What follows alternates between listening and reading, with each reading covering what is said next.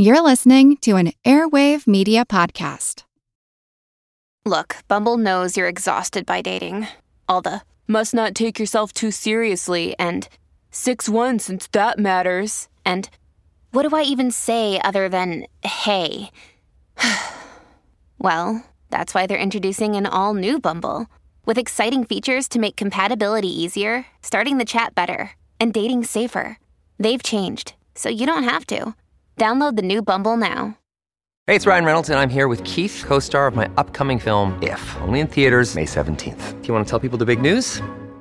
All right, I'll do it. Sign up now and you'll get unlimited for $15 a month and 6 months of Paramount Plus Essential Plan on us. MintMobile.com/switch. Upfront payment of $45 equivalent to $15 per month. Unlimited over 40 gigabytes per month. Face lower speeds. Videos at 480p. Active Mint customers by 531.24 get 6 months of Paramount Plus Essential Plan. Auto renews after 6 months. Offer ends May 31st, 2024. Separate Paramount Plus registration required. Terms and conditions apply if rated PG.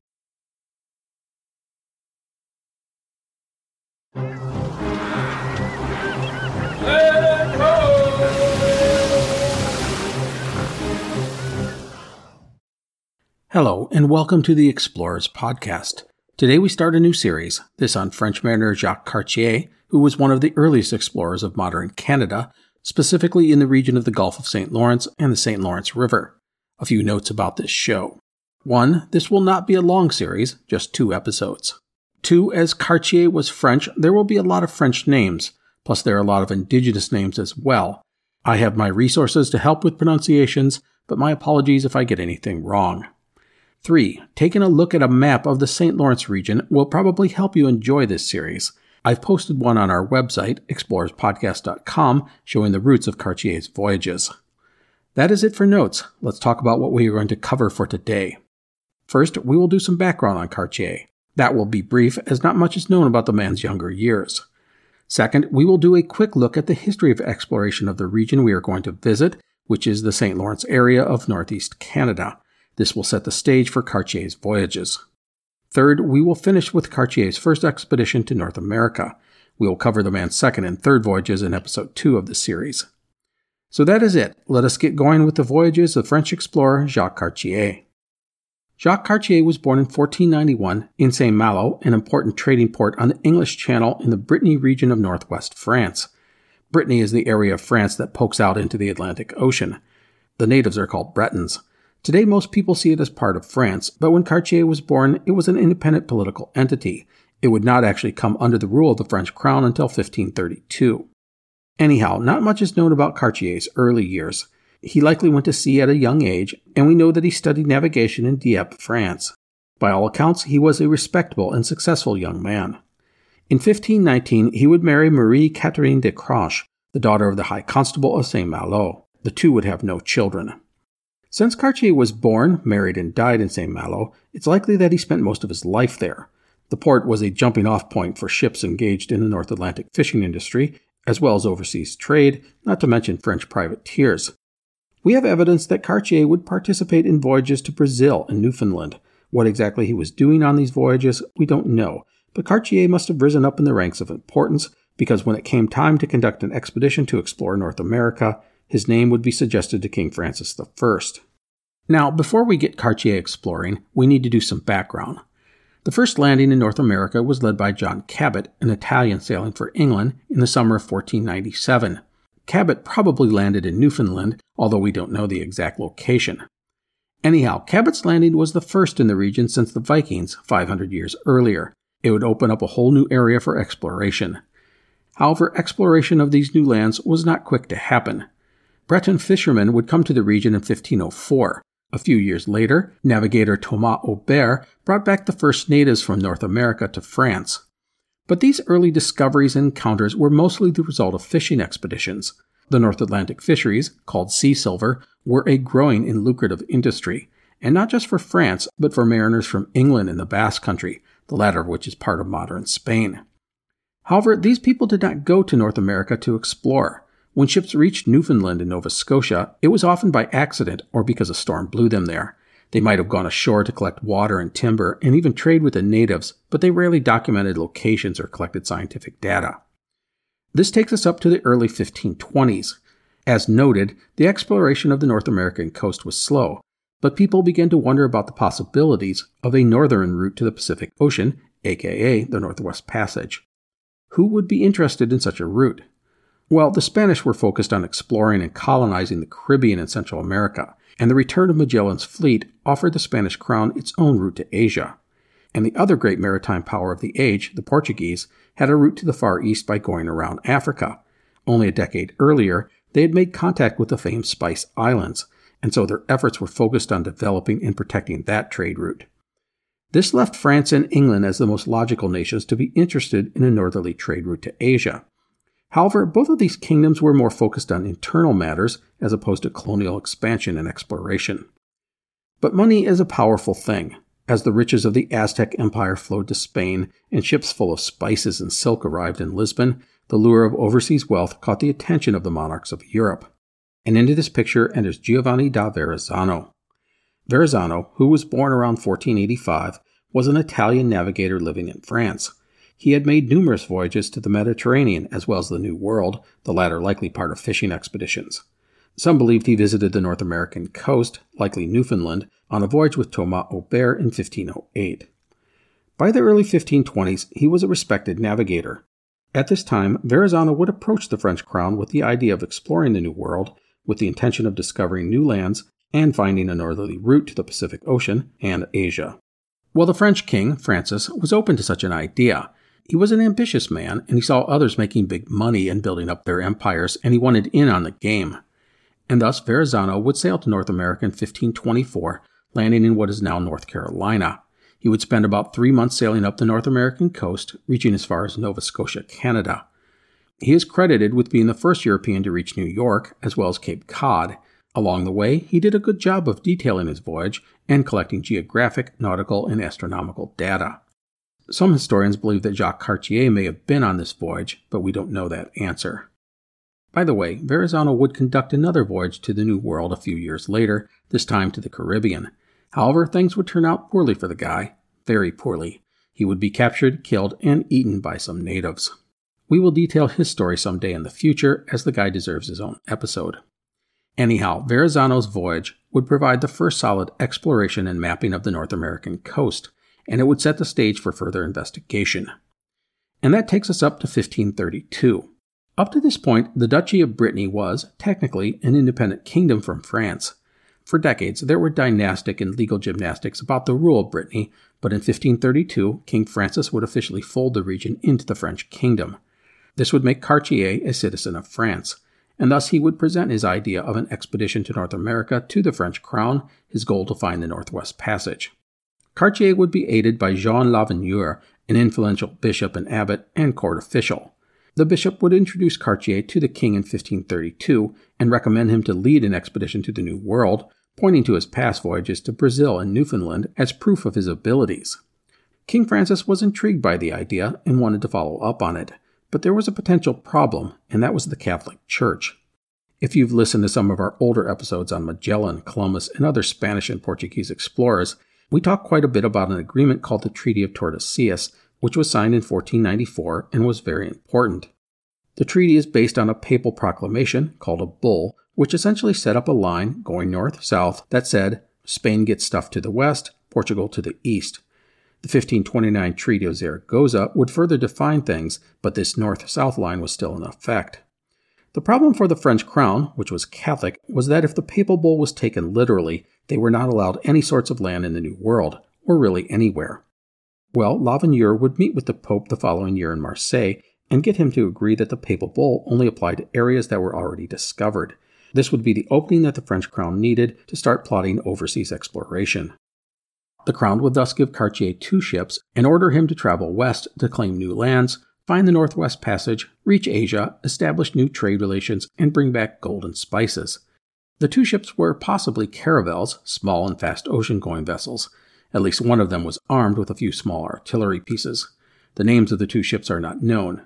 The crew totaled 61 men. Cartier would officially be given orders on March 19, 1534, and he would set sail about a month later from Saint-Malo. Now, a couple of important notes about Cartier's voyages that I want to share. He would make 3 voyages, and none of the original documentation from these expeditions has survived. This would have been logbooks, journals, that sort of thing. However, and this is huge, Cartier would, after his journeys, write out a narrative of each of the voyages. The result is the most informative and reliable descriptions of the St. Lawrence region from the 16th century. Cartier provided a wide range of detailed information, including descriptions of the lands and people they encountered. Are these masterpieces? No, not by a long shot, but they are really good sources, especially for the time. Here are a few details about these manuscripts. The report of the first voyage was initially published in Italian in 1565. The report for the second voyage has been lost, but various versions would pop up, allowing the text to be saved. Both of these narratives were likely derived from the ship's logbooks, and there's a good chance they were written by Cartier. The manuscripts were probably put together to convey to important figures, such as the king, a more story-like feel. It talks about where they went, the cool stuff that they found, future possibilities, that sort of thing. This was important because Cartier wanted his sponsor to be happy with what he had done and hoped they'd pony up some more money for the next venture. The third voyage report was not published until 1600. It was put out in English by famed publicist Richard Hakluyt. The original text has been lost, and no earlier versions exist. In the end, these three reports provide far more documentation than was typical for the age. So often we end up with just basic summaries of these early voyages, which never really captures the flavor of what really happened. So this kind of source material is just great to have. Anyhow, Jacques Cartier and his little fleet would depart from Saint-Malo on April 20th, 1534. Now let's remember that Cartier was, for the most part, following existing ocean routes that had been used by fishing fleets for 30 years. He knew, roughly, where he needed to go. For the ocean voyage, the ships likely would have been provisioned with food typical of the era. There would have been biscuits, salted pork and beef, cheese, onions, beans, butter, peas, sugar, and fish. Fresh fruit and vegetables would have been limited. I want to note that scurvy, the bane of ocean-going vessels, was not really an issue for Cartier as the voyage across the Atlantic was not that long. However, scurvy will rear its deadly head in our next episode, when his crew will be forced to spend a winter in Canada. But for just crossing the Atlantic, scurvy is not a problem. Cartier and his fleet would make outstanding time on this first voyage, catching favorable winds much of the way. The crossing of the Atlantic would take only 20 days, the fleet reaching the eastern edge of Newfoundland on May 10th at Cape Bonavista. Almost immediately, Cartier would put into a sheltered harbor due to the fact that there was too much dangerous ice along Newfoundland's eastern coast. They would stay there for 10 days before finally setting off to the north. One stop along the route would be a place called the Isle of Birds off the Newfoundland coast. Today it is called Funk Island. The island was surrounded by broken ice, but Cartier would send his longboats ashore. There they would find the island absolutely covered by millions of birds. Of the great mass of birds, Cartier would write that their, quote, numbers are so great as to be incredible unless one has seen them, end quote. Cartier would record encounters with other animals as well, including polar bears and walruses, the latter he calls sea cows and seahorses. Cartier would continue north up the coast of Newfoundland to its most northerly point, often dodging floating ice along the way. Now, if you look at a map, you'll see that Newfoundland is a huge island, sort of shaped like a triangle.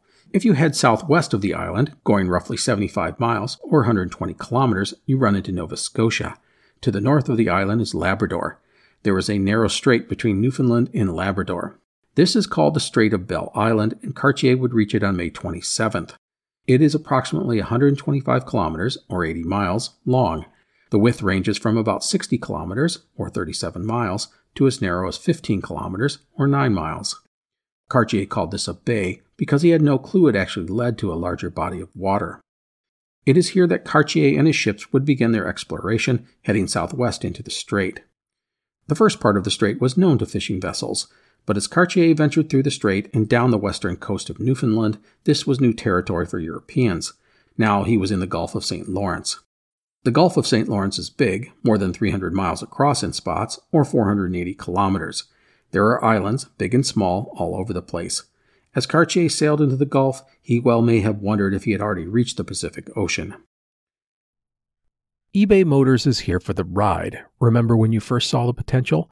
And then through some elbow grease, fresh installs, and a whole lot of love, you transformed 100,000 miles and a body full of rust into a drive that's all your own. With over 122 million parts for your number one ride or die, you can make sure your ride stays running smoothly.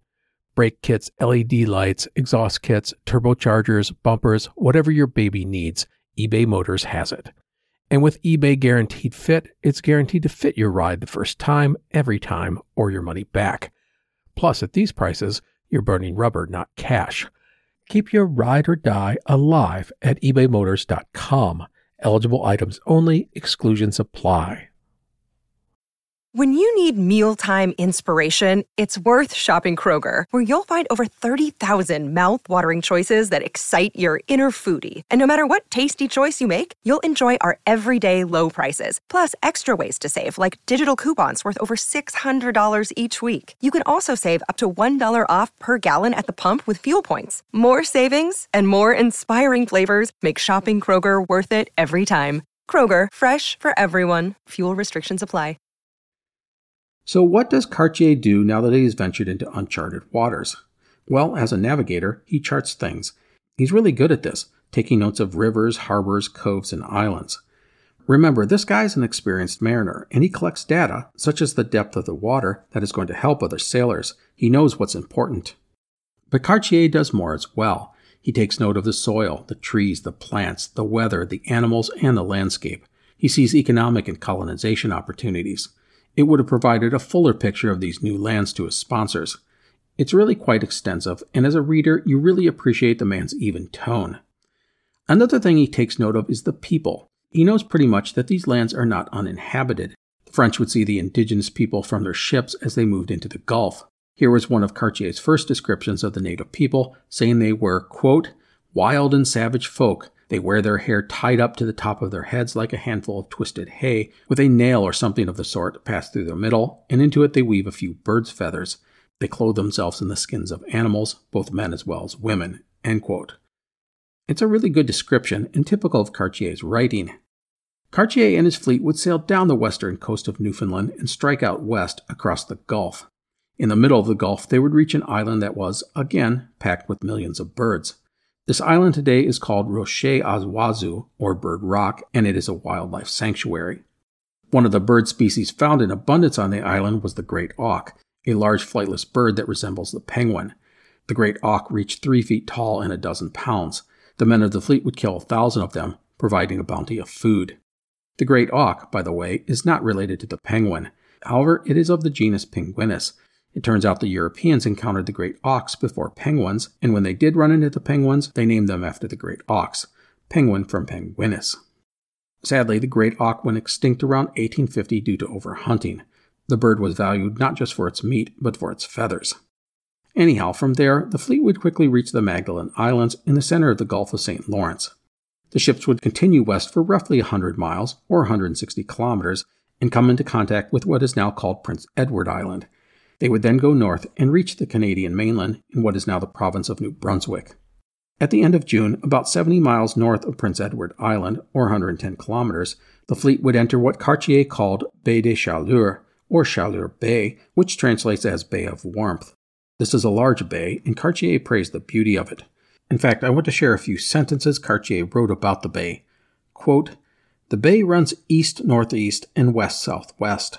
The land along the south side of it is as fine and as good land, as arable and full of beautiful fields and meadows as we have ever seen, and it is level as the surface of a pond. And that on the north side is the high mountainous shore, completely covered with many kinds of lofty trees, and amongst others are many cedars and spruce trees, as excellent for making masts of ships of 300 tons or more as it is possible to find. On this north shore we did not see a single spot clear of timber, except in 2 places near the water's edge, where there were meadows and very pretty ponds. End quote. I love the simple yet inspired description. It's hard not to have this vision of these 2 ships skimming along the pristine waters on a bright summer day. It's idyllic, and I credit Cartier for being able to convey that emotion. Anyhow, Cartier and his ships would move into Chaleur Bay, and since it was a large, wide bay, he hoped it would be something greater, like a passage, such as the Strait of Belle Island. So the fleet would do what they always did. They took readings, marked shoals, explored bays and coves. On July 4th, they would put into a place called San Martin's Cove. They would remain there until July 12th. The crew gathered food and firewood, while Cartier would lead the longboats further west into the bay to explore. It doesn't say specifically why Cartier did this, but my guess is that there were lots of shallows to explore, and the longboats were ideal for such a task. On July 6th, the fleet would have their first major encounter with a native tribe. The French would sight 40 to 50 bark canoes crossing the bay. When the canoes landed, the natives indicated to the French to come to them, holding up items, such as furs, to trade. The French, who were in their longboats, would continue on to their ships. Cartier simply did not trust the natives at this point. The natives, upon seeing the French row away, sent 2 of their larger canoes to follow the French longboats. However, Cartier would order his cannons to fire a couple of warning shots to frighten away the natives.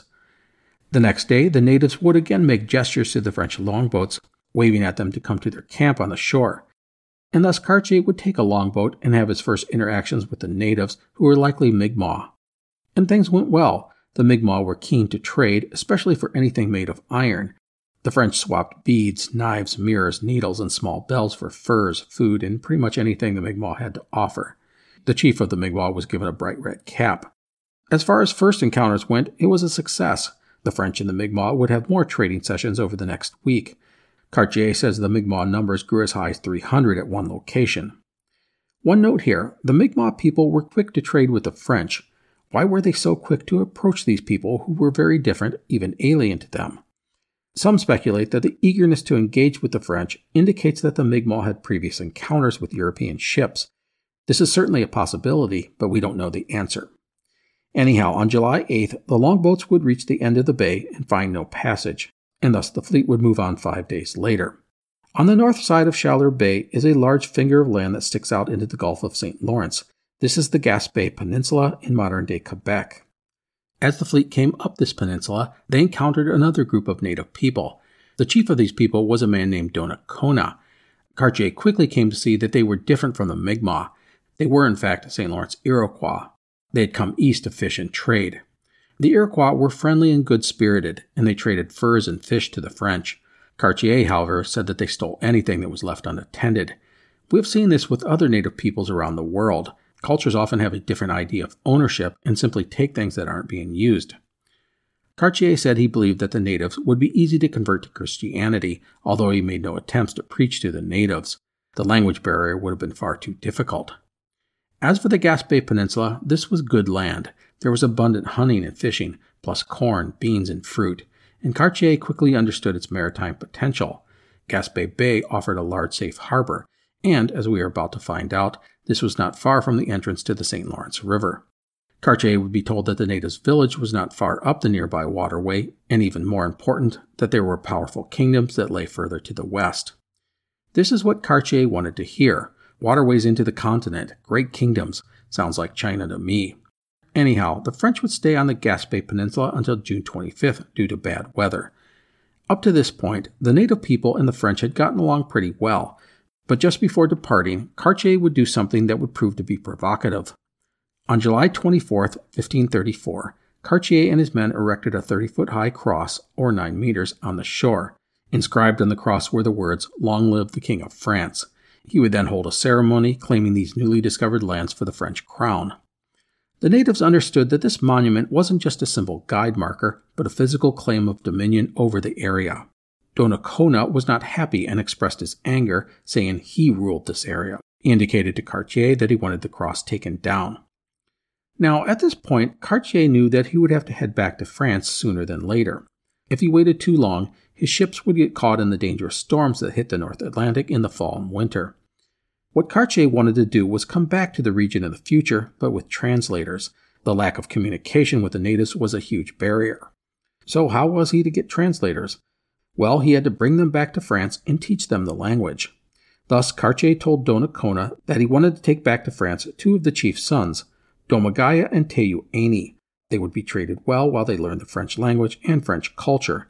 They would then return the following year with all sorts of valuable trade goods. The chief reluctantly agreed to this plan, and he said the cross could stay up. The French would give him a bunch of trade goods, including axes and knives. I want to note that this was a classic tactic that had been used by Spanish and Portuguese explorers for 100 years. You reach an area that you don't know the language, you grab a few native people, bring them back to your country, and then have them learn your language and customs. You then return to the lands of the kidnapped natives, and they are your translators, key elements in establishing new trade networks. Now, Cartier says that he asked Donnacona if he could take his sons, but it would not be out of the realm of possibility that he just grabbed the 2 and dictated the terms of the arrangement. And who knows exactly what Donnacona believed was going to happen. Considering the language barrier between the French and the natives, it's unlikely the chief knew his sons would be gone for a year. No matter, Cartier would depart from the Gaspé Peninsula, the chief's 2 sons with him, and head north on July 25th. Now, if you again look at your map of this region and go straight north from the Gaspé Peninsula across the water, maybe 80 miles or so, you reach Quebec. In between there is a large island, Anticosti Island, which measures 222 kilometers long, or 138 miles, and 56 kilometers, or 35 miles, wide. However, as you look west, you see nothing but a great flow of water coming towards you. This was the mouth of the mighty St. Lawrence River, one of the greatest inland waterways in the world. As Cartier looked into this great river, he must have felt sure that this was the route to the Pacific that he had been searching for, and the great kingdoms the Iroquois had spoken of were probably the Chinese or some other exotic empire. Cartier would have loved to explore more, but time was ticking. After consulting with his crew, they voted to return home. At this point in the journey, the ships were not really at risk for getting frozen in. However, sailing the North Atlantic waters as fall neared was tempting fate. Better to depart early than late. The fleet would continue north, explore Anticosti Island and the southern shore of Quebec before heading back east. By the way, I want to point out that this was not that simple of a job. As I noted earlier, the Gulf of St. Lawrence is filled with islands, big and small. There are reefs and shoals to deal with, tricky winds and dangerous currents. Anticosti Island is one of the most dangerous places in the region, earning it the nickname Graveyard of the Gulf due to more than 400 recorded shipwrecks on its shores. Cartier and his ships would skirt along the northern edge of the Gulf of St. Lawrence and return to the Strait of Belle Isle. In doing this, Cartier had done a pretty good circle of the Gulf of St. Lawrence. The ships would depart for France on August 15th, reaching Saint-Malo on September 4th. It had been another swift crossing. The entire journey had taken 137 days. Cartier had not lost a single ship or a single man. Having researched so many voyages of exploration, that's pretty amazing. But know that his next expedition will not be so lucky. So Jacques Cartier was back in France. I'd call his expedition a success, but incomplete. He had found no gold or gems and no route to the Far East, but opportunities abounded. Fishing, furs, and timber offered potentially lucrative commercial opportunities, and there were plenty of places to build settlements and trading posts. But the big opportunity was to the west, down the great waterway that Cartier had spied as he sailed past Anticosti Island. This was, as noted, the St. Lawrence River. And while Cartier had not sailed down the river just yet, he had seen the entrance. He just had to return. So, once back in France, Cartier no doubt made a presentation about his journey, complete with PowerPoint slides and lots of bullet points, or at least some sketches and written descriptions of what he had seen, plus the opportunities that lay ahead. And the powers that be would agree with Cartier. He was ordered to return the following year with a bigger and better fleet. So, a few notes about the first voyage of Jacques Cartier. 1. The 2 natives he brought back to France, Damagayu and Tainu Aini, would be instructed in the ways of the French. This included learning the language and customs and dressing like a European. The 2 Cartier expected would be translators for the next voyage. As a note, Cartier expected these 2 young men to embrace their position as translators for the French. In his eyes, he was offering these guys a way to escape life as a savage in the wilderness. He fully expected the 2 to be loyal to him and work for his interests above all. Note 2. I want to stress the accomplishments of Cartier. He had sailed into the unknown and, for the most part, returned intact and with all sorts of new information. He was the first European to discover the Gulf of St. Lawrence, mapping hundreds of miles of coastlines and islands in the process. And he had found the mouth of the St. Lawrence River. These are big things and foundation steps for the eventual French settlement of Canada. Note 3. Cartier's descriptions of the native peoples of the St. Lawrence region make him Canada's first ethnologist. And the stuff that he talks about is important because it provides details of people that would change very rapidly or just disappear. The St. Lawrence Iroquois essentially stopped existing about 50 years after Cartier's first visit, mostly due to warfare with other native tribes, possibly over control of the burgeoning trade with Europe. And I want to add that Cartier just didn't provide descriptions of the natives. He actually compiled a list of words and their French equivalents. You don't see those kinds of things very often in this era. So that is where we will leave things for today. Cartier had returned to France and was preparing for a second voyage to the St. Lawrence region, his intention to explore the St. Lawrence River, and hopefully find that treasured passage to the Pacific Ocean. So that is it for today. Please take care. I will see you next time. The Explorers podcast is part of the Airwave Media Network, a curated podcast network featuring some of the leading storytellers and thought leaders in audio entertainment. Some other podcasts on the network include Art Smart and Into the Impossible. Check it all out at airwavemedia.com. As a longtime foreign correspondent, I've worked in lots of places, but nowhere as important to the world as China. I'm Jane Perlez, former Beijing bureau chief for the New York Times. Join me on my new podcast, Face Off, U.S. versus China, where I'll take you behind the scenes in the tumultuous U.S.-China relationship. Find Face Off wherever you get your podcasts.